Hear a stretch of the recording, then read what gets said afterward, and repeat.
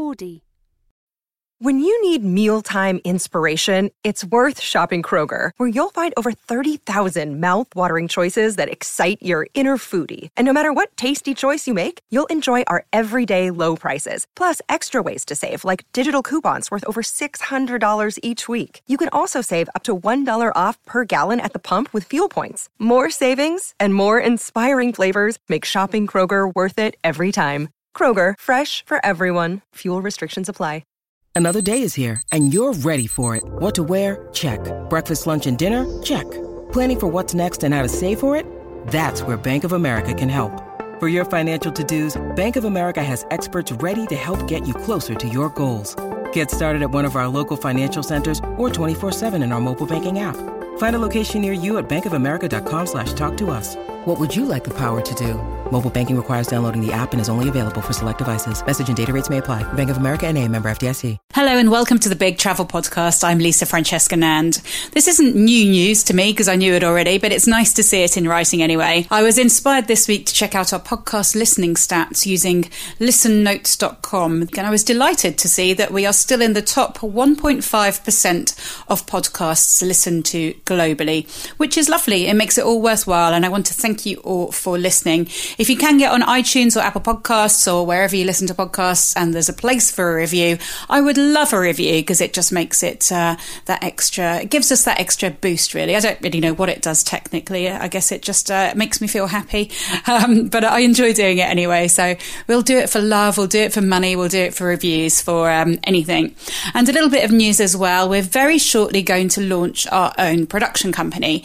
We already make podcasts for about 6 different clients and just done that under my name so far. And so we're going to round it all up and put it under the umbrella of a production company. So if you do know anyone who wants podcasts made, big or small, some of our podcasts get over 50,000 downloads per episode. And one of them we make for an individual and he only gets, about 100 per episode. But it's a real valuable amount for him in his industry because they're all very key clients and very important people. So if you want a podcast made, like I said, big or small, we are certainly around to do it for you. So I'm very excited about today's guest as she is a very, very popular author. And here she is. Since starting her first novel as a bet, Lisa Jewell has written many, many bestsellers. Although a Londoner through and through, her mother was Anglo-Indian and had a rather traumatic upbringing in India and Pakistan. Lisa's travelled far and wide, tracing her family roots in India, childhood holidays in Barbados, and even being inspired to write one of her books after seeing an unknown woman sneaking into a posh beach resort in the south of France. But she's really in her travel element when spending a couple of weeks chilling in a nice hotel in Lanzarote. We're very excited to have Lisa Jewell on the Big Travel Podcast.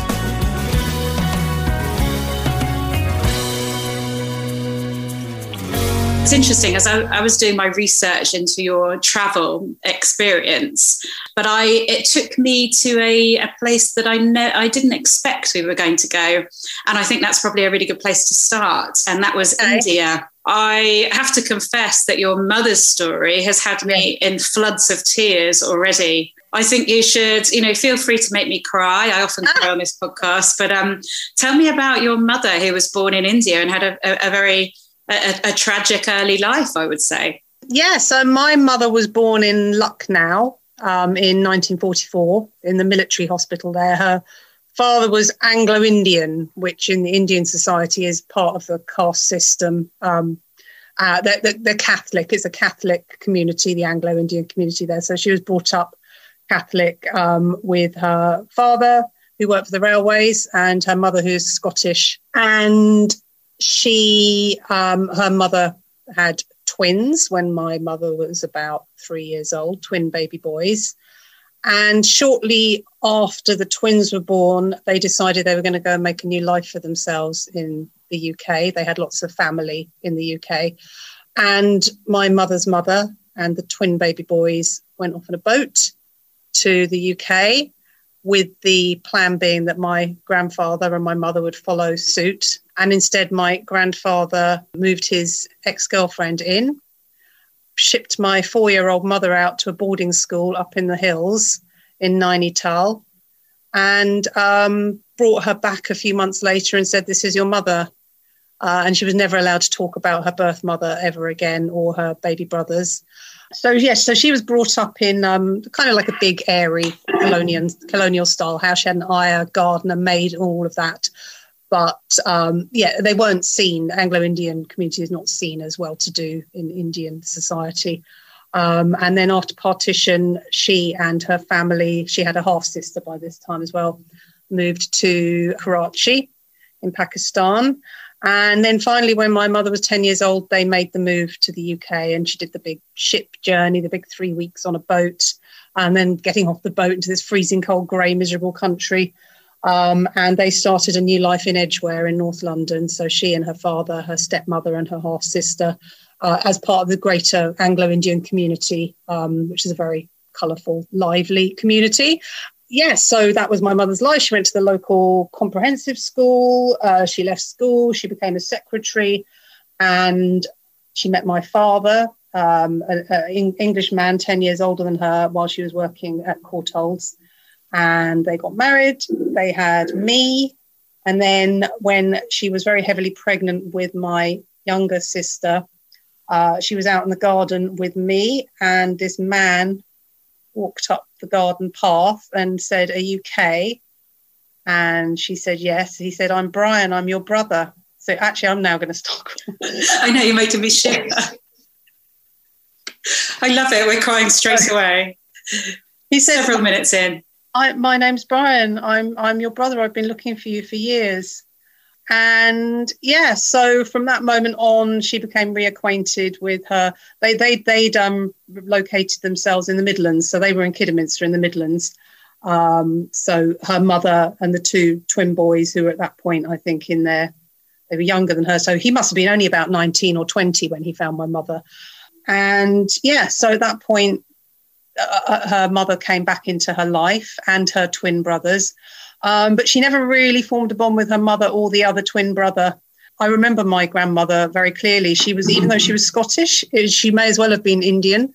She had an accent. She had an Indian accent, and she cooked Indian food, and her mannerisms were very Indian. But she was quite a brisk, brittle woman. She'd had a really unhappy life. She'd spent her life waiting for her husband and her daughter to come and join her. And he'd ghosted her. He ghosted her and left her alone, adrift with two baby boys, and nothing had ever resolved. So she wasn't a very jolly or warm or easy person to be around. So they made the best of it, my mother and her mother. But really, the biggest gift that came out of that reunion was my mother's relationship with Brian, her twin brother. They adored each other. They absolutely adored each other. And he was such a wonderful man. Well, he still is a wonderful man. So it was hard to believe. It's that sort of things that happened at the cusp of the Victorian era, finally, when people still did do casual acts of cruelty against children, and when it was seen to be okay just to shove a 4-year-old girl in a boarding school and then lie to them about their mother's identity, and just horrific, absolutely horrific. There were so many, talking about partition and Indian partition and families being torn apart, and of course people doing these incredible journeys, and your mother, having lost her own mother at the age of 4 and to all intents and purposes lost her mother, and then being put on a boat or with her family at that point at the age of 10. That journey, did she speak about her early days in India and the journey and everything? She didn't. She never thought that she was terribly interesting. And I really wish I'd sat down and interviewed her. She had her sort of stock things that she would tell us, but I don't think anybody ever asked her the right questions to get even more out of her. So she had the stock things. But then there were things that came to light afterwards, like that her father had been talking to the gardener about the possibility of the gardener in India adopting my mother because they didn't want to raise her. But apparently the stepmother stepped in and said, "No, you cannot do that." That sort of thing, which I know I only found out about that after my mother had died, and it was too late to ask her about it. So she only told us choice things, really. She painted a very sort of simplistic picture of what it was like growing up in this sort of colonial environment. in a sort of mixed race marriage, and the positioning. And in terms of travel, I did actually accompany my mother. She never went back to India or Pakistan in her adult life until we went together. How old was I? That was just before I got married. So I was about 30. So she would have been same age. Gosh, yes, same age as me. She would have been 52. And we decided that we were going to finally return to the place of her childhood. And so we did a 10-day trip. It wasn't scheduled. We just sort of jumped around and decided where to go as we went around. And which should have been the most marvelous experience, to spend that quality time with my mother doing something so profound and so enormous for her. We went to Lucknow. We visited the military hospital where she was born. We went up to Nainital, to where she was in the boarding school. We couldn't find the boarding school, but where she spent those dreadful months of her life, waiting to be allowed to come home. We did some touristy stuff. We went to the Taj Mahal. We spent a night in Delhi. We spent a night in Mumbai. We spent a couple of nights in Goa. So we did sort of touristy stuff in between, but saw some of the key locations of her childhood as well. And it should have been magical. And I hated every second of it. Why? There were three reasons why. Number one, I got massive culture shock. I have a general discomfort being in countries where there are huge extremes of poverty and wealth, and people crawling around on the streets without limbs and what have you, while other people live in, penthouse apartments. I find it really. I also feel uncomfortable in countries where women are not respected properly, or only certain types of women are respected properly. So the culture shock came as a huge blow to me. There was also the fact that I was still in the throes of mad first early days of love with he's now my husband, he was my boyfriend at the time, and I missed him every second of every day. I missed him. I cried the whole time because I just wanted to be with him. And then the third thing was just my relationship with my mother. It really highlighted, so just sort of hanging around at home and being in each other's houses and going out for dinner and what have you with my sisters and our partners kind of clouded or cloaked a lot of the differences between me and my mother. So I always felt very relaxed around my mother and very comfortable with her, and she's very easygoing. But suddenly it was just the two of us, and she's no braver than I am. She's not a born traveller. She's quite a sort of meek, mild woman who'd never really done anything spontaneous in her life. And I was doing something that was well out of my comfort zone. So there was no person in charge. And I just did not enjoy being with my mother. It sounds awful. I did not enjoy her company. She wanted to talk all the time, even when there was nothing to talk about, even in moments where you should just sit and just sort of take things in. She would just keep talking. And I don't know, I just felt really distant from her. Isn't that terrible? Isn't that terrible to do something like that and for it not to bring you closer together? You have great expectations of journeys like that because you want them to be magical, and yes. These stories have been told throughout your childhood, yes. And even be telling the stories now. It's enormous, your mother being left at 4 and her mother being sent to the UK on a boat with twin sons on her own. That is enormous. And you want when you talk about it and explain it to other people, you can feel the magnitude of it. But when you're actually going somewhere with your parents like that, many of us, and I know you've sadly lost your mum quite a while ago, but we revert into sulky teenagers. Yes. Is that right? I think a lot of the time. That is how I felt. I felt like, and because we were doing it on a really low budget, so we were staying in really crappy hotels and sharing double beds and things, and I'd be like, why am I in a bed with my mother? I'm 30 years old. I don't want to be in a bed with my mother. Yes, and it was very much that sort of sulky teenager thing of like, I'm a grown up, I want to go home to my boyfriend and our lovely flat, and I don't want to be here watching my mum brush her teeth in her nightie. I just don't.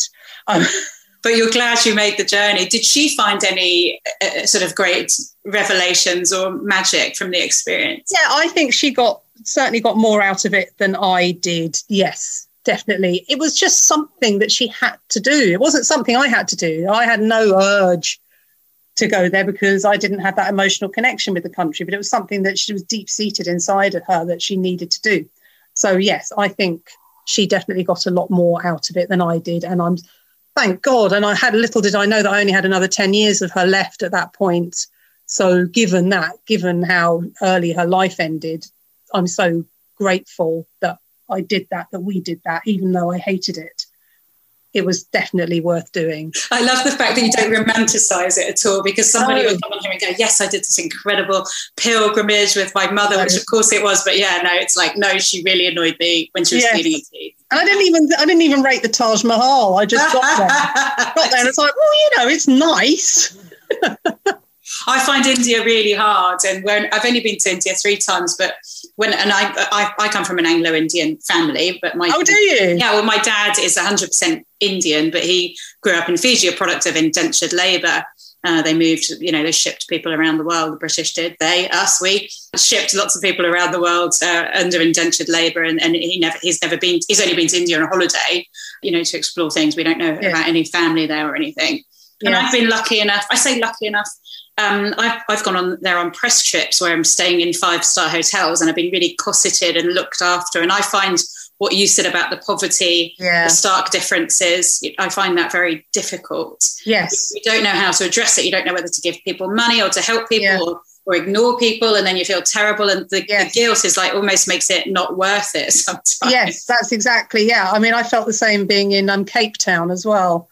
I had very much that feeling of why am I here? Why am I in this city where I'm feeling uncomfortable the whole time because there are so many people suffering and so many people being treated badly. And yet here I am, I've just swanned in on my jet plane expecting to have a lovely time. Let's go to wine country. And it doesn't sit well with me. It doesn't sit well with me at all. Where do you like to travel? I'm so boring about holidays. I'm not adventurous at all. So any country that can offer me good food, a female emancipated environment where I know that I don't need to cover up or worry about people taking me the wrong way, and nice weather, I'm there. That's all I want. I just want to be somewhere that's comfortable, that's warm, that's sunny, and that does good food. I think that sounds wonderful now, doesn't it? I think people can get a bit snobby about travel, and I've never been snobby. I've never slung on a backpack and, trekked around Nepal. I tried to go travelling the world, and I got as far as Amsterdam and stayed there for a year. Well, this is nice. Lost all my money, split up with my boyfriends, came back in a heartbreak, and never managed to travel the world. Yeah, I did, yeah. And obviously since I've travelled the world, but it's been in a series of short holidays rather than, I'm going off travelling the world, man. I always talk at this point about William Sutcliffe's book, Are You Experienced? Oh, yes. And then I had him on the podcast, actually, and it was just wonderful because I referenced his book so many times that I just thought, hang on a second, why don't I have him on the podcast? And I did, and it was just those sort of people that are a little bit snobby about going travelling. I think there's nothing wrong with a holiday, and I think now, since we've all been through such a terrible time in the last year, that sort of holiday is going to appeal to a lot of people.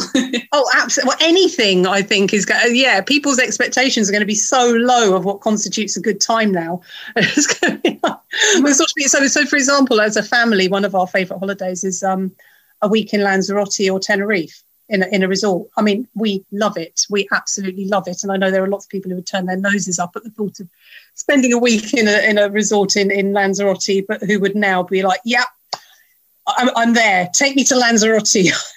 Honestly, when I next go out for a cup of tea somewhere, it's going to feel like 2 weeks in the Maldives. Exactly. And you normally write in cafes, don't you? Well, yes, absolutely. I started writing in cafes about 10 years ago and realised it was massively helpful for me, because when you're sitting in a chair in a public space, you can't just get up and decide to make a 10th cup of tea or rifle through the biscuit drawer or whatever, or just go and find something else to do. You're there, and you would look really weird if you just kept getting up and doing things. So I found about 10 years ago, I realised that was the answer to my problem.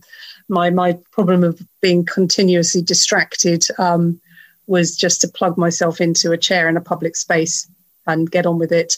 And then, of course, that all ended. No more coffee shops. And in fact, even when they reopened the coffee shops over the summer, I felt too guilty to go into coffee shops because I knew that they were spaced out all their tables, so they didn't have as much room for customers, and therefore they'd be making less money. And I thought, I can't take up a place in a restaurant that's a cafe that's struggling and sit there for 3 hours with a cappuccino. So I didn't even go back to them. What I always do is always make sure I can have a cup of tea, B, something to eat, and then C, a coffee after it. So I always spread it over a little while. So you're paying by the hour with buying something every hour. Yes, indeed, which is what I do that. I do that. I don't actually, having said I make a cappuccino last for 3 hours, I very much do that. I like to pay for my time in there. I can't wait to do that. I really can't wait to do that. I'm going to stay for dinner. I'm going to stay there all day. Dinner, bottle of wine, dessert. I'm going to have it all. I'm going to totally have it all. Absolutely. Oh, God. So you're in London, and I really miss London. I mean, I moved to Brighton a few months ago after spending a long time in London, and I love Brighton as well. I miss Brighton, because there's nothing open. I'm here and I miss it. But you grew up in London, and as far as I've probably read about 50% of your books, which is, sometimes I get authors on and I haven't read any of their books. And so this is quite good going. So there's been a big chunk of time in my life that I've got young children. I've fallen out of reading, even though I love reading. I get back into it on holiday, but I used to walk around with a book like that in front of my face. I now do that with my phone. So I think that's quite good going that I've read 50% of the books. Take that as a massive compliment. As far as I recall, most of them are set in London, aren't they? Well, certainly my romantic comedies, which formed the first 7 of my books, were all set in London. And then I started writing the sort of family dramas. And then you've got like a book like The House We Grew Up In, which is set in the Cotswolds. And then I started writing thrillers. And I wrote that, there's a book called I Found You, which is set in a fictional northern seaside town. There's Watching You, which is set in a fictional Bristol suburb. What other book? Oh, then there's The Family Upstairs, which is set from the south of France, partly set in the south. So I have started mixing it up a bit more, but I do keep coming back to London. So the book that the book that I just finished, which is called The Night She Disappeared, is set in a fictional Surrey commuter belt village. So I have been mixing it up, but London does keep calling me back. Invisible Girl, the one before, the one that's out at the moment, is set entirely like 5 minutes across the street from here in Hampstead. So you didn't have to do much travelling to research that one? No, none whatsoever. Have you travelled to research the books? Like, do you take that cafe life to the south of France or to a nice little northern village? No, I mean, for example, when I decided that I wanted to set Watching You in, I wanted it to be a fictionalised version of Clifton, which is that little suburb of Bristol that's got those painted houses on the escarpment overlooking the River Avon. So I wanted it a fictionalised version of that, and I had every intention of going and spending a day in Clifton. I was going to do that, and I didn't. And then it was time for me to start writing the book. So I thought, in fact, no, that's the thing. I was going to set it in Clifton, which meant that I would need to go to Clifton to research everything. And then when I didn't do that, I thought, I tell you what, I'm just going to make an area up, just going to sort of do a fictional version. So no, I have never specifically gone to a location in order to write about it, but I have written about locations where I have been previously. But I don't do any research at all. Of any description ever. So I love that because I have people like Kate Moss on who spends decades in libraries. Yes, exactly. Well, look, I write a book a year. Kate Moss doesn't write a book a year, so she has got time to invest in all of that research, and plus obviously her genre demands it. She couldn't really. She can't wing that one. No, but I write a book a year, and I could spend a couple of months, but I don't want to. I just want to write it. So if the storyline ever veers into subjects or topics that I would need to research, I'll go onto Google, see what I can glean from Google, and if it's too difficult or I would need to know too much, or go off and read a book or something, I just won't do it. I love that. I really love that. What an ideal life. And I understand that when you wrote Ralph's Party, your first book, it was done as a bet. Yes, that is correct. Yes. No, I mentioned to a friend that I wanted to write a novel, expecting her to laugh at me, because at the time I was 26 years old and I was a secretary, and just no reason why a person like me should sit down and write a novel. I was the last person who you would imagine to do something like that. So instead of laughing at me, she said, well, just do it. I said, I can't do it. Don't be ridiculous. I've got a job. How am I going to write a book? And then she said, look, if you just write 3 chapters, and if you write 3 chapters, I'll take you out for dinner to your favourite restaurant. You're on. And we shook hands and I wrote 3 chapters. And those are more or less word for word the first 3 chapters of Rouse Party. So it was a very serendipitous conversation, and a very life-changing conversation, because I don't know if I'd have done it if we hadn't had that conversation. So, did she take you out to dinner? Oh, yeah. Yeah, she did. She did. One of your books was inspired by someone you saw on holiday, wasn't it? Didn't you see some mysterious woman in the south of France? So, yes. So this was the mysterious woman in the south of France. So, yeah, it was 2017, and we had our summer holiday just outside on Tebe. And what we always do is try and extend our week. So we'll rent a villa for a week, and then we'll do a couple of nights in a hotel somewhere else at the end. It just makes it feel like you've been away for longer if you do something like that without having really been away for longer. And we booked ourselves into this cute little hotel in Nice for a couple of nights. And it was, the first day we were there, we went for lunch on the beach at this beach club, private beach club thingy. You can imagine it, with the wooden decking and what have you. I saw this woman sneaking her children into the shower block behind the restaurant. And she just looked sort of a bit scruffy and a bit like she was running away from something. I mean, clearly she was just taking her kids for a sneaky shower in a shower block that she shouldn't have been going into. But I kind of, ran away with it a little bit and just imagined this whole backstory for her of this some terrible secret childhood trauma that she was escaping from. And I just imagined her, and then I imagined her as a child in London, running barefoot in a nightdress through the streets of Chelsea in the middle of the night. As one does. Yeah, and so then I just sort of put those 2 things together. So it was kind of like her journey from this child in Chelsea, running away from this house, to her ending up on the streets of Nice, looking a bit scruffy and a bit stressed with 2 small children. So that was the sort of outline for one part of the book. You never know when you're going to inspire someone, do you?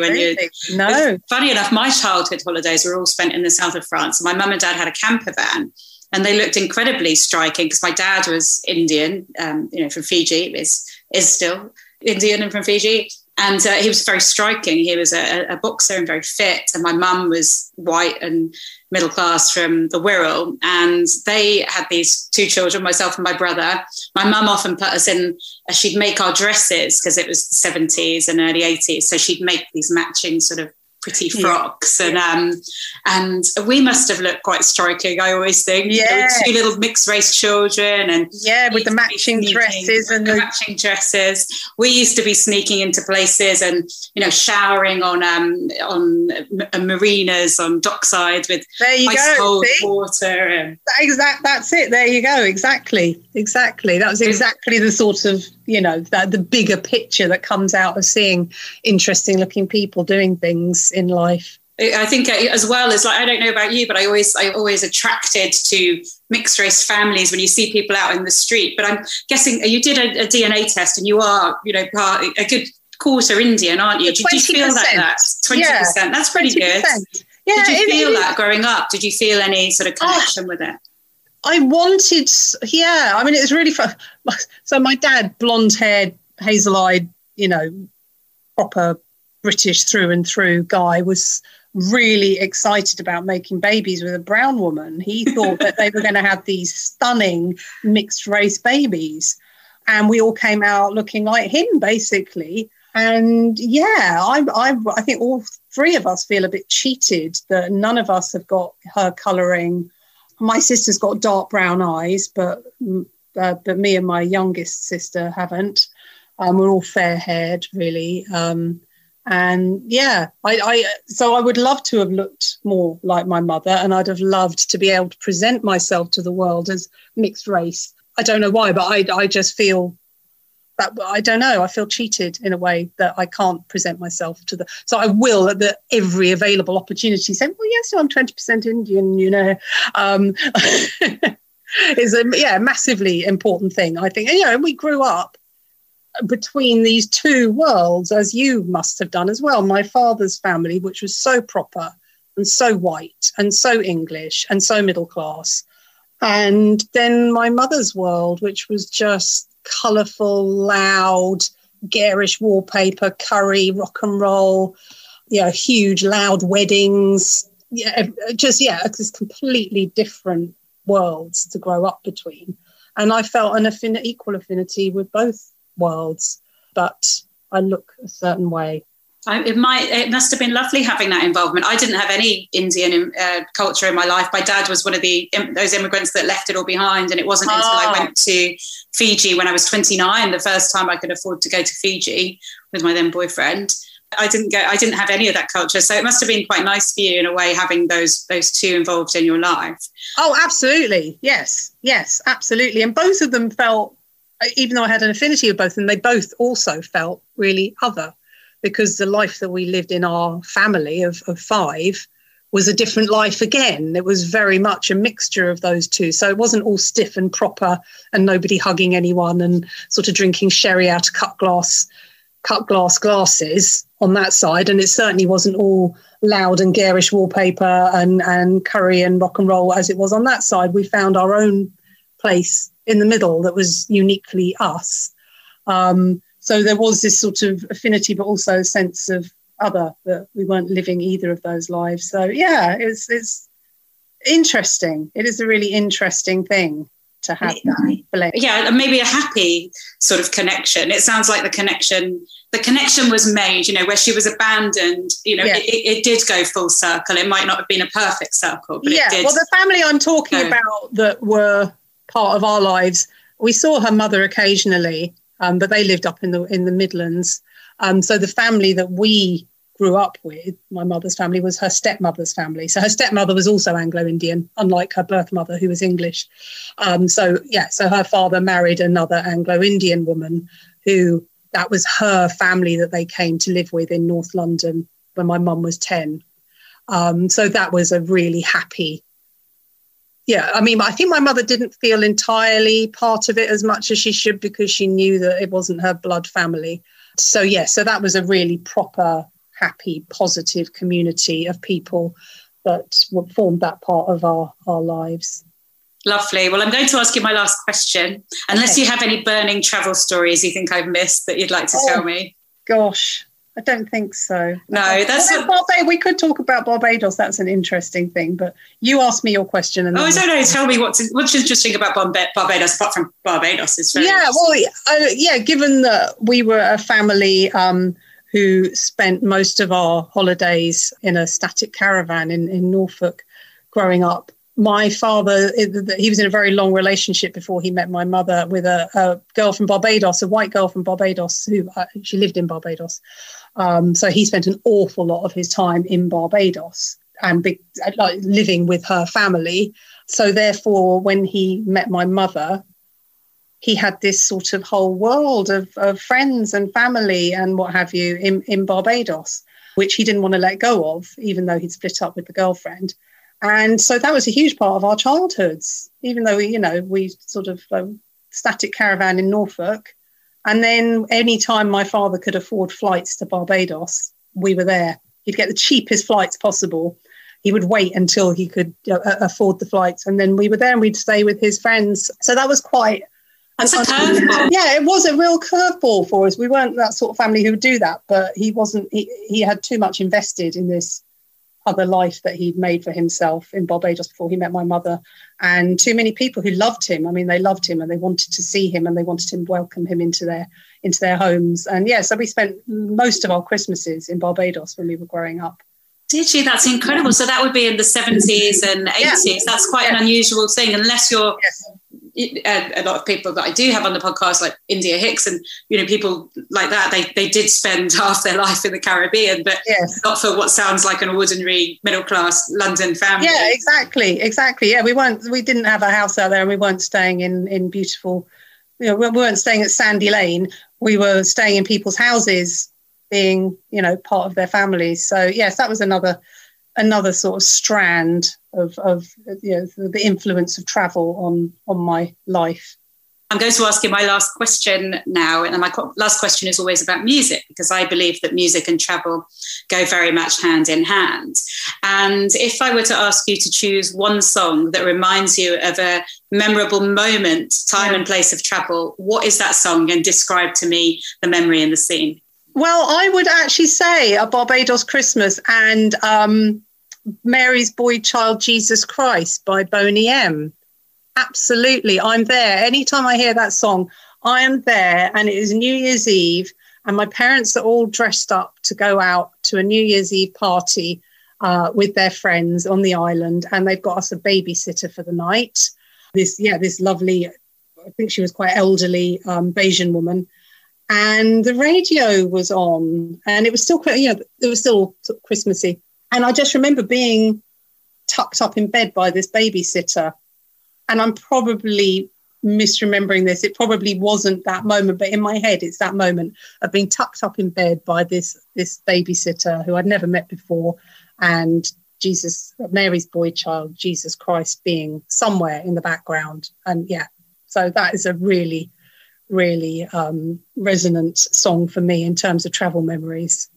You know, we can't afford to play music on the Big Travel podcast, but in my head there, as you're saying that, I'm hearing the opening bars. Yeah. You know, I'm hearing the opening bars. So I hope anyone else who's listening is also hearing those opening bars as we end. Thank you so much, Lisa, for coming on the Big Travel podcast. Oh, thank you for inviting me. It's been wonderful. It's been a lovely distraction from talking about books, which is all I tend to do these days.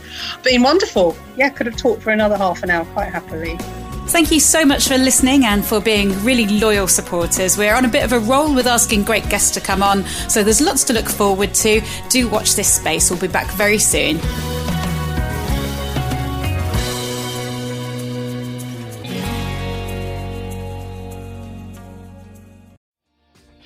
Hi, my name is Kay Adams, and to be honest, I'm not so good with the ageing process, so I enlisted my old chum, the filter-free Cara McKenzie, to advise. Could you imagine being a porn star? The room would need to be really hot for me to strip off. To be honest, she's not much help, but she is rather amusing. And along with some great guests, Joe Brand, Andy Oliver, Anton Dubeck, Ruth Langsford and Craig Revel-Horwood, darling, we are learning how to be 60. Listen wherever you get your podcasts.